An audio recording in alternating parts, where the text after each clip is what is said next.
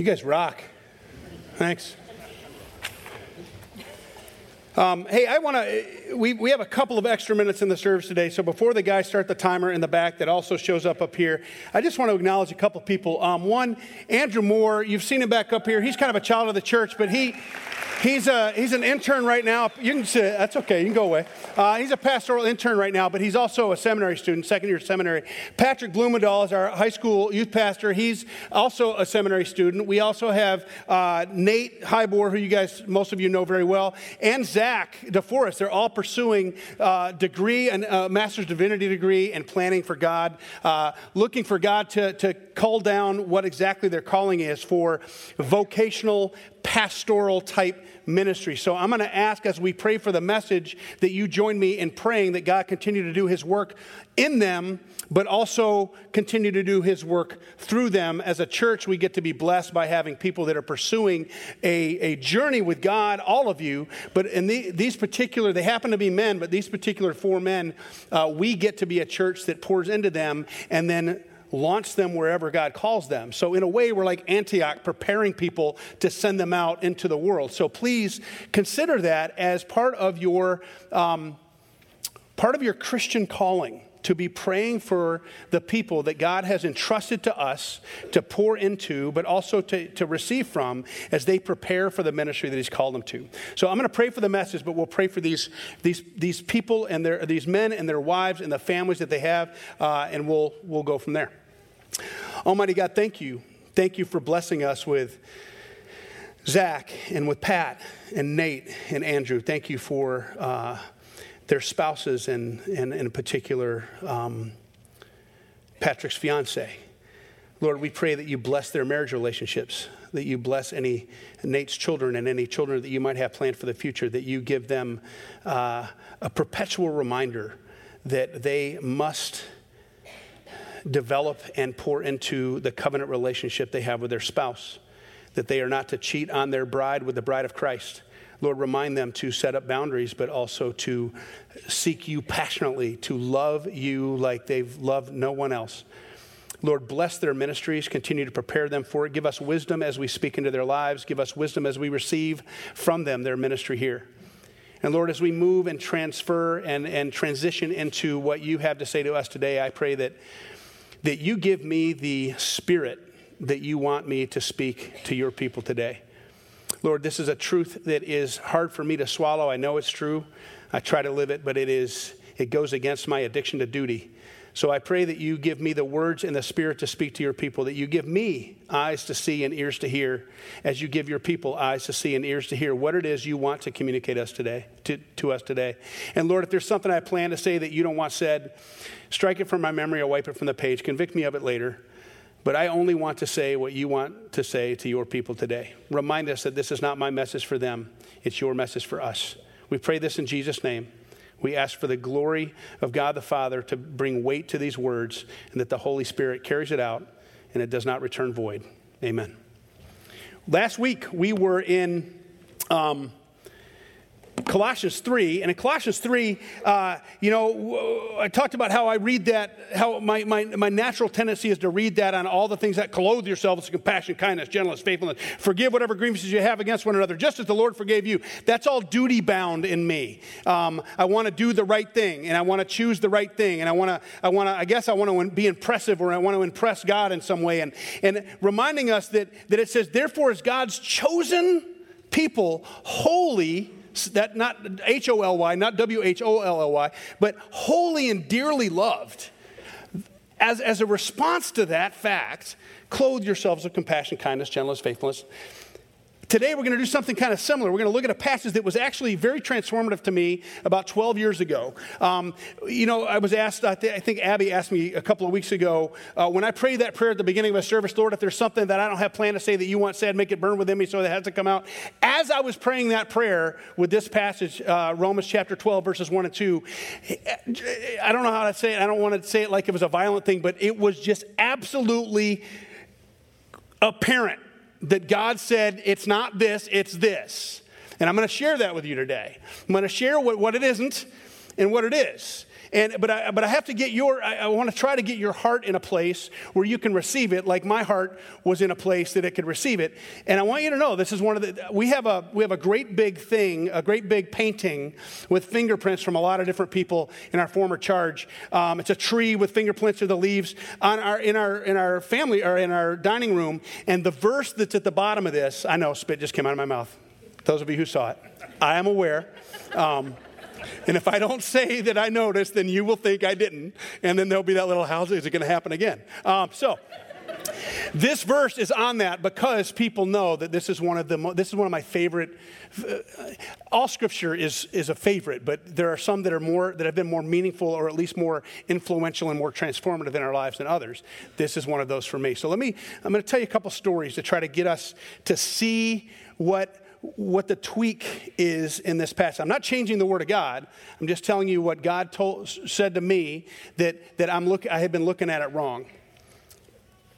This is those of you who are married, if you've been married 7 or 8 years, 14, 15 years, 20, 21 years, about every 7 years, there's these waves that marriage counselors and people that study marriage relationships, they can kind of predict that there's different stages in marriage. There's a thing known as the 7-year itch. It's when, it's not new and exciting anymore. It might be still exciting. I just got someone in trouble.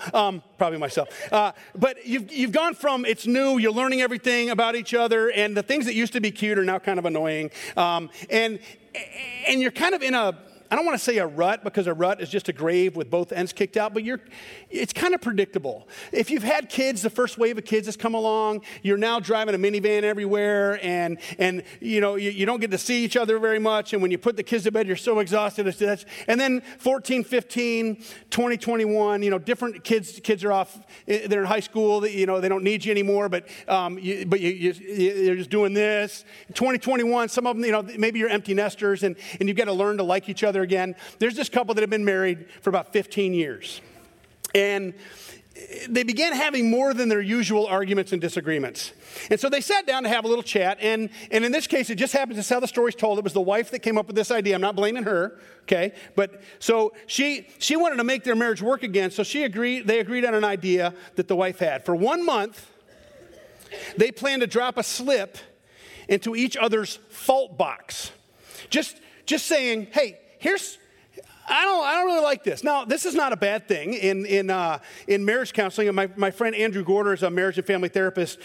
He says, he offers this suggestion to couples. He says, every now and then, you can say to your spouse, hey, I have a complaint with a request for change.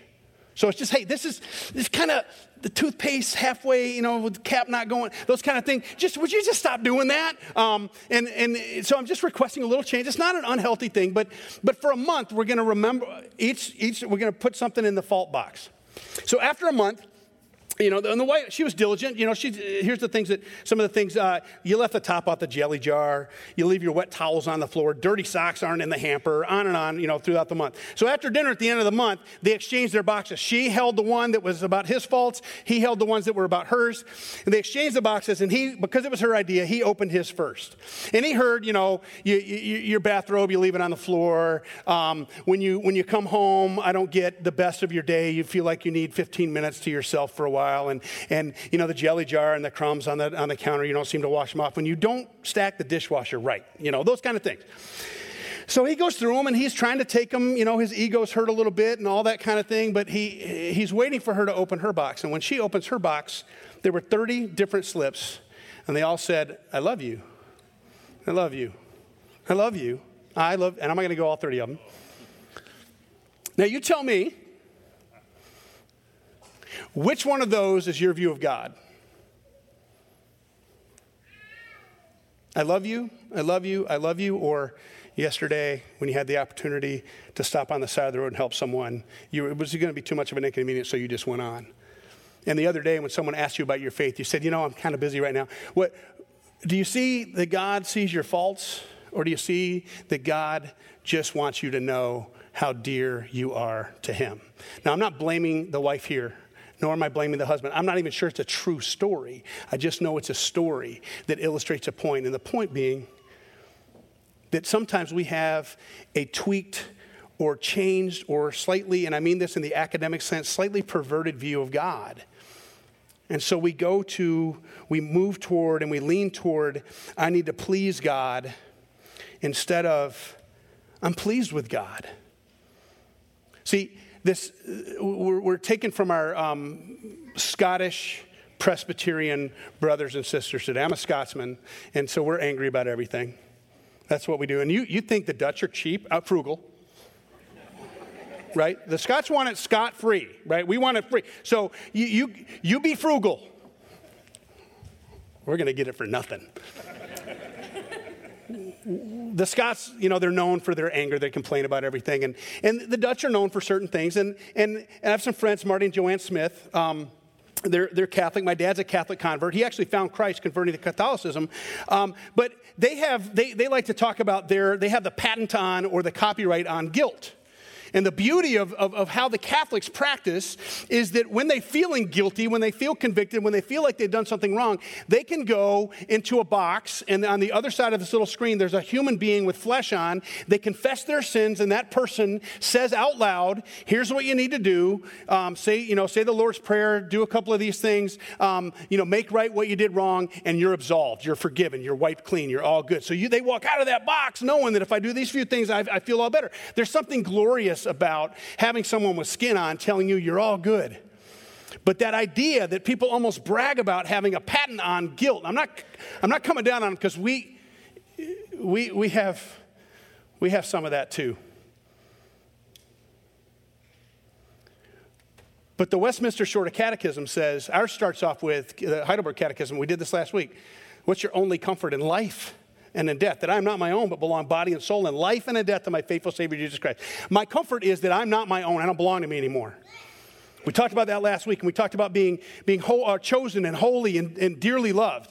Well, the Westminster Shorter Catechism says their first question, the one that summarizes everything thereafter, and I think it's wonderful that it's towards Scotsmen. It says, what is the chief end of man? I mean, we're going to find out what we got to do. The chief end, man's chief end, or humanity's chief end, is to glorify God and enjoy him forever. Do you enjoy God? It's not rhetorical. I want you to ask yourself the question. Do you see God as a being, a deity, as a creator, as an all-powerful one to be enjoyed?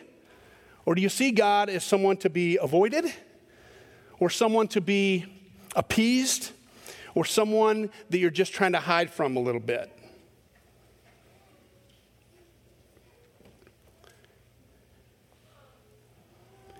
If I'm honest with myself, most of the time, I behave in such a way, I don't believe in such a way, but I behave in such a way that I want to impress God. And if you think about it, if you measure yourself against God, holy, all-knowing, everywhere, has no beginning, has no end, willing to sacrifice himself for us, I'm never going to measure up. I'm never going to get to the point where, God, look at me. Never. But I want to, it seems, clean up before I take a bath. I want to, it seems, that I want to please God. So I'm going to tell you one more story. It's kind of long. I'm going to tell it from the first person perspective because that's how the author did it, and I think it sounds better. But I just want you to know I'm not co-opting this story. This did not happen to me, but it could have. Have anyone ever been to a 5 or 6 year old soccer game? Listen. Again, not my voice. I was watching little kids play soccer, and these kids were only 5 or 6 years old, and they were playing a real game, a serious game. 2 teams, complete with coaches, uniforms, and parents. I didn't know any of them, so I was able to just enjoy the game without wondering or really caring about who was going to win or lose. And I wish the parents and the coaches could have behaved the same way. Some of you. The teams were pretty evenly matched. I'll just call them Team 1, Team 2. Nobody scored in the first period, and the kids were hilarious. They were clumsy and terribly inefficient. They fell all over their own feet. They stumbled over the ball. They kicked at the ball and missed, but they didn't seem to care. They're having fun. You've been to those things. It's like a hornet's nest following after something on the ground. And it's adorable, but then you've got the kid that just goes over here and just picks the grass. Got the other one going, Mom, and you got the one doing this. We know, we've seen it. It's cute. But at the halftime, the coach, evidently, the desire to win is true in every level. So the coach of Team 2 left all of his best players in. The coach of Team 1 took out all of those, in the words of the story, put in the scrubs, and kept their best player in the goal. Now, I don't know about you, but if you've ever been the parent of a kid who's a goalie in hockey or a goaltender in soccer, you feel responsible to all the other parents for everything that happens. So the second period takes off, and this poor kid, he is flailing and throwing his body all over the place. Two goals in the first 30 seconds of the second half. And this kid's getting a little, and you can see what's coming. And all of a sudden I could tell who his dad was. He was there, he had his coat on, but his tie was loosened up. He still had his nice shoes on there. The grass was a little dewy, so it was his shoes were getting a little messed up. But you could see mom and dad kind of. And then you can hear those words like, hey, get out there, get out, cut down the angle. Now, I've never said anything like this in a soccer game myself, personally. Get out there, get out. Hey, look down the field. Look, you know where it's going to go. Come on, you got this, Scotty, you got this. These two kids come down. How they broke away from the pack, I don't know. But one of them comes up, and Scotty did a great job. He kind of came out and he cut down the angle. I don't know if you know what that means, but you come out, and it cuts down your ability to get past the goalie and still get it into the goal. And so he comes out, he's still in the box, and he takes this kid out, and this kid stops. He does a little side pass over to his buddy. It actually goes to where he wanted it. That kid kicks it. Big old looper, goes over and into the corner of the net. And poor Scotty goes up, the little goalie, he goes up and he goes back to pick up the ball in the corner of the net, and he comes up to hands it to the ref. And you can see what's happening. You know what's happening. Big old tear coming. He's 6 years old. And he goes to his knees, and he's got those goalie gloves on that are way too big for his hands. You got to wrap him up. Puts his fist in his face, and he's just crying. And his dad's on the sideline, and he starts to walk to his son. And his wife goes, Jim, nah, you'll embarrass him. Not violently, but he kind of took his arm away, and he walked out into the middle of the field. Now, this is the kind of game where there's not the spectators on one side and the team on the others. This is 5 and 6 years old. The parents are in their lawn chairs behind the coach, behind the team, and you got a couple of those dads like me and Rick Pexak used to be. Okay? If Rick is here, I'm sorry. He was quiet, though. I was not. He clapped. I yelled. So his dad comes out. He picks up his boy right out in the goalie box. I mean, clock's still counting down. Picks up his kid, puts his arm around him. He's walking off the field. And as he gets closer, you can hear him. And this is what he said. I got to find it here. Scotty, I'm so proud of you. You're great out there, man. I want everybody to know that you're my son. But Daddy, I couldn't stop him. I tried, but they kept scoring on me. Scotty, it doesn't matter how many times they scored on you. You're my son, and I'm proud of you. I want you to go back out there and finish the game. I know you want to quit, but you can't. And son, you're going to get scored on again, but it's okay. Now get out there. I'm going to ask you a question. As a son, you think he looks at his dad as someone he has to appease? Someone he has to spend the rest of his life proving that he's worthy of his father's love? Or do you think he's pleased with his dad and that he knows who he belongs to? That he knows that there's nothing he can do to break his father's ability to love him? It's amazing what can change in your experience when you know the people that love you still love you, when they're not going to abandon you. The little guy ran back out on the field. They scored 2 more times, but it was okay. And then from the author's voice, I'm going to make this my own voice. I get scored on every day. I try hard. I recklessly throw my body in every direction. I fume and I rage and I struggle with temptation and sin with every ounce of my being. And Satan laughs. And he scores again, and the tears come. I go to my knees, sinful, convicted, helpless. And my father rushes right out onto the field, right in front of the whole crowd, the whole jeering, laughing world. And he picks me up, and he hugs me, and he says, "Child, I'm so proud of you. You're great out there. I want everybody to know that you're my child. And because I control the outcome of the game, you still win." So, folks, Which picture of God do you have? The one who's consumed with your sin? See, we talked last week about that guy that said, I think his name was Bill Johnson, but he said, God's not preoccupied or obsessed with sin. He's already dealt with it. I'm not saying that it's not right for us to confess our sin. We should. Should confess our sin to one another, and we should confess our sin to God. But if we think that God's up there going,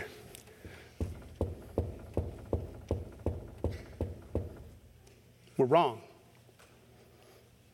I'm going to read Romans chapter 12, verses 1 and 2, two different ways. First, the way I naturally read it, and second, the way God spoke very loudly in my brain and told me, it's not the way you think.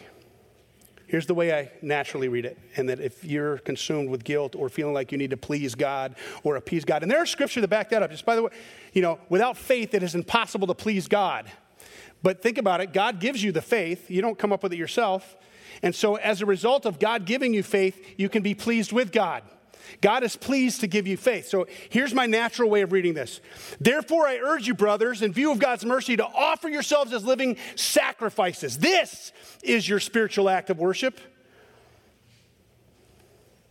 Do not conform any longer to the pattern of this world, but be transformed by the renewing of your mind. Then you'll be able to know, or to test and approve what God's will is, his good, pleasing, and perfect will. Sacrifice, duty, get out there and get it done. And if you fall down, and get up before I kick dirt in your face. I had a coach that said that to me. Caught a pass, end zone, 2-point conversion, went up, right? I mean, it's one of those slant patterns. Quarterback, Dan Clark, he takes the thing, he steps back 2 steps, does a basketball pass. I'm right in front of the center. I have to go up, curl it under. I got pummeled right down on my gut. Ball right in my stern, right in my, what do you call that thing? The solar plexus? Well, I don't know what you said, but that was cool. Probably way cooler than my thing. And I'm on the ground going, I can't breathe. We scored. I didn't drop the ball, but the coach comes out and he goes, you got the breath knocked out of you. Get up before I kick dirt in your face. Yes, sir. What kind of, is that your view of God? Offer yourselves as living sacrifices. Let me read it with my eyebrows up. Therefore, I urge you, brothers, in view of God's mercy, offer yourselves as living sacrifices, holy and pleasing to God. This is your spiritual act of worship. Don't conform any longer to the pattern of this world, but be transformed by the renewing of your mind. Then you'll be able to test and approve what God's will is, his good, pleasing, and perfect will. You see the difference? One is what you're not getting done. The other is what God has already done. Offer yourself. This kid threw his body to the team. He flailed all over. He sacrificed his body. And one time it was, I've got to win. I've got to protect my team. The other was, just go take the hits. Your dad loves you. And I'm sorry, I know it's going to hurt, but you got to get back out there. Are you trying to please God? Or are you pleased with God? Because there's a big difference between those two. One is legalism. The other is grace. You notice that this passage starts, therefore, brothers, in view of God's mercy,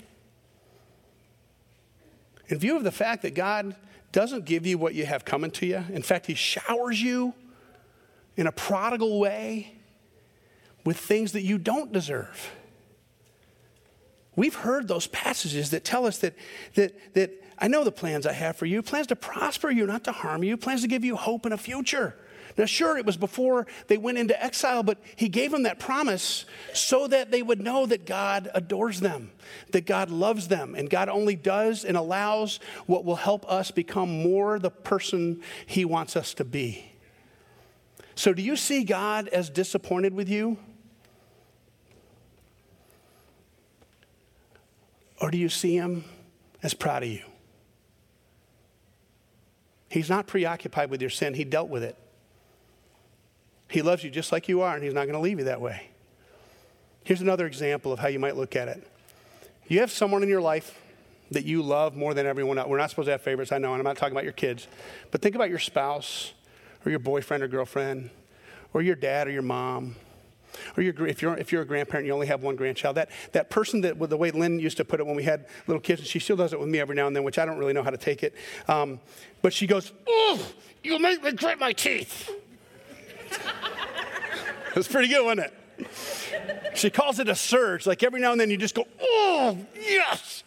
Who is that person? I'm sorry, Lynn, they're all laughing at you right now.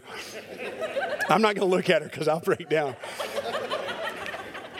Who is that person? And because you love them that way, what do you do for them?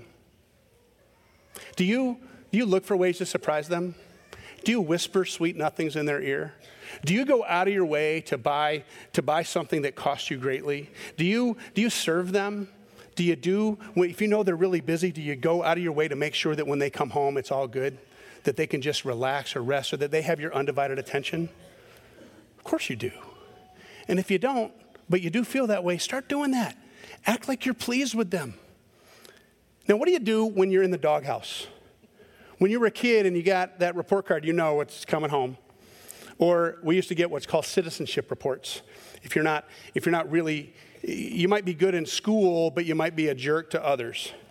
And you get this citizenship note that comes home. If you know a citizenship note is coming home, what did you do when you were a kid? Or if I'm in the doghouse with Lynn and she is very gracious, she's quick to forgive, it almost never happens, and it's been probably, 15 years since I knew I was in the doghouse. But if you were in the doghouse, what do? I might weed the garden. I probably won't vacuum, but I probably should.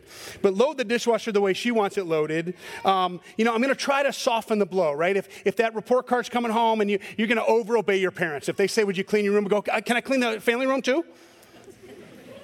Right? And you try to soften, you try to tenderize their heart a little bit because you know the hammer's coming down. And so if you can just compensate a little bit, because so maybe they go, well, he's not that bad of a kid. Let's just ground him for 10 weeks instead of the whole semester. Isn't that kind of the attitude we have sometimes? If you're in the doghouse, if you're trying to please someone or appease them, you do the very same things that you would do if you're pleased with them. The behaviors are the same, but the motives are different. And we know that God says that he sees the heart, not just the behavior. So I'm going to ask you for a week. Every time you think of God, lift your eyebrows up. Every time you pray, lift your eyebrows up. I know how silly that sounds, but look at this. If I preach the whole message, even with my nice tone of voice, with my eyebrows down like this, how would it feel? You look like Jack Nicholson, right? But the same tone of voice with my eyebrows up, it's impossible to frown. You look like someone making goo-goo faces to babies. It changes you inside. And if you picture God looking at you with his eyebrows up, when you read the scripture, if you're like, therefore is God's chosen people holy and dearly, I'm chosen, I'm holy, I'm dearly loved. In view of God's mercy, offer myself. This is my spiritual act of worship. It will change how you know that God sees you by looking at it with God's demeanor toward you. He's not looking to point out all your flaws. There's no more fault box. I love you, I love you, I love you, I love you, I love you. You are my beloved. You know, remember Jesus says that I want my joy to be in you and your joy to be complete. You think God wants us to, it's not happy joy, it's not that. He wants you to enjoy God. And if you enjoy God and being in relationship with him in an intimate way, then you'll enjoy people. And you'll be able to show mercy like he shows mercy. And when someone hurts you or harms you, you'll be able to quickly forgive. Because, folks, a heart that thinks that God has ripped it off can justify anything. But if you're in a perpetual state of being pleased with God and knowing that God loves you, then it is very difficult to hold against someone what God won't hold against you. This is a series on identity, and next week, we're going to talk about misplaced identity, where some places we decide this is what defines me.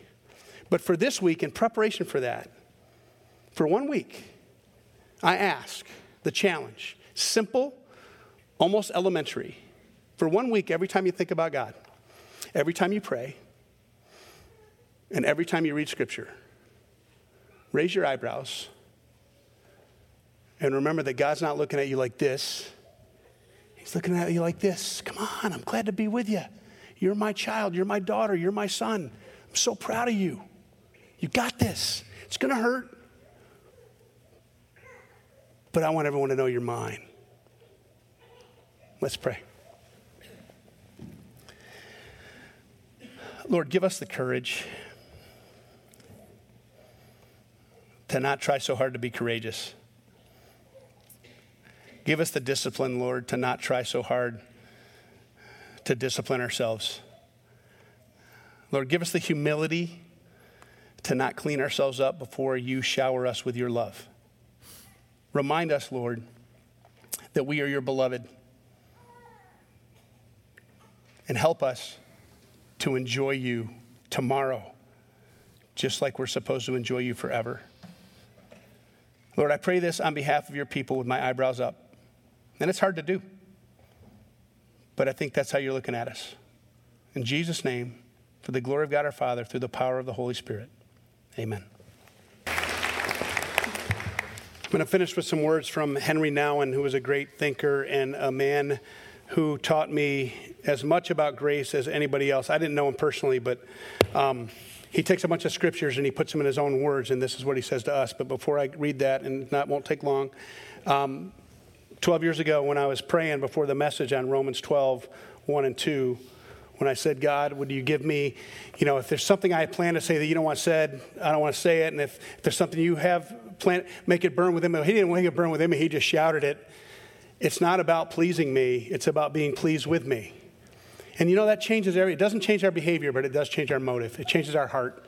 And it changes how we see God seeing us. So from Henry Nouwen, he says, you are his redeemed ones. You're his delight. And all his desire is to you. With the longing of a love which is stronger than death, in which many waters cannot quench. His heart yearns after you, seeking your fellowship and your love. Were it needed, he could die again to possess you. His life is bound up in yours.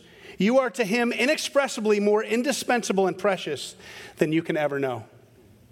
Please go today knowing that there is no way you can understand the love that God has for you, but you can begin to experience it in a way you haven't before. The Lord bless you and keep you and make his face shine on. Let me do that again. The Lord bless you and keep you. Make his face shine on you and be gracious to you. The Lord turn his countenance toward you. God, that's a look on God's. God smile at you. And you smile back. And give you peace. And all of God's people say, amen. Go with and in the peace of Christ.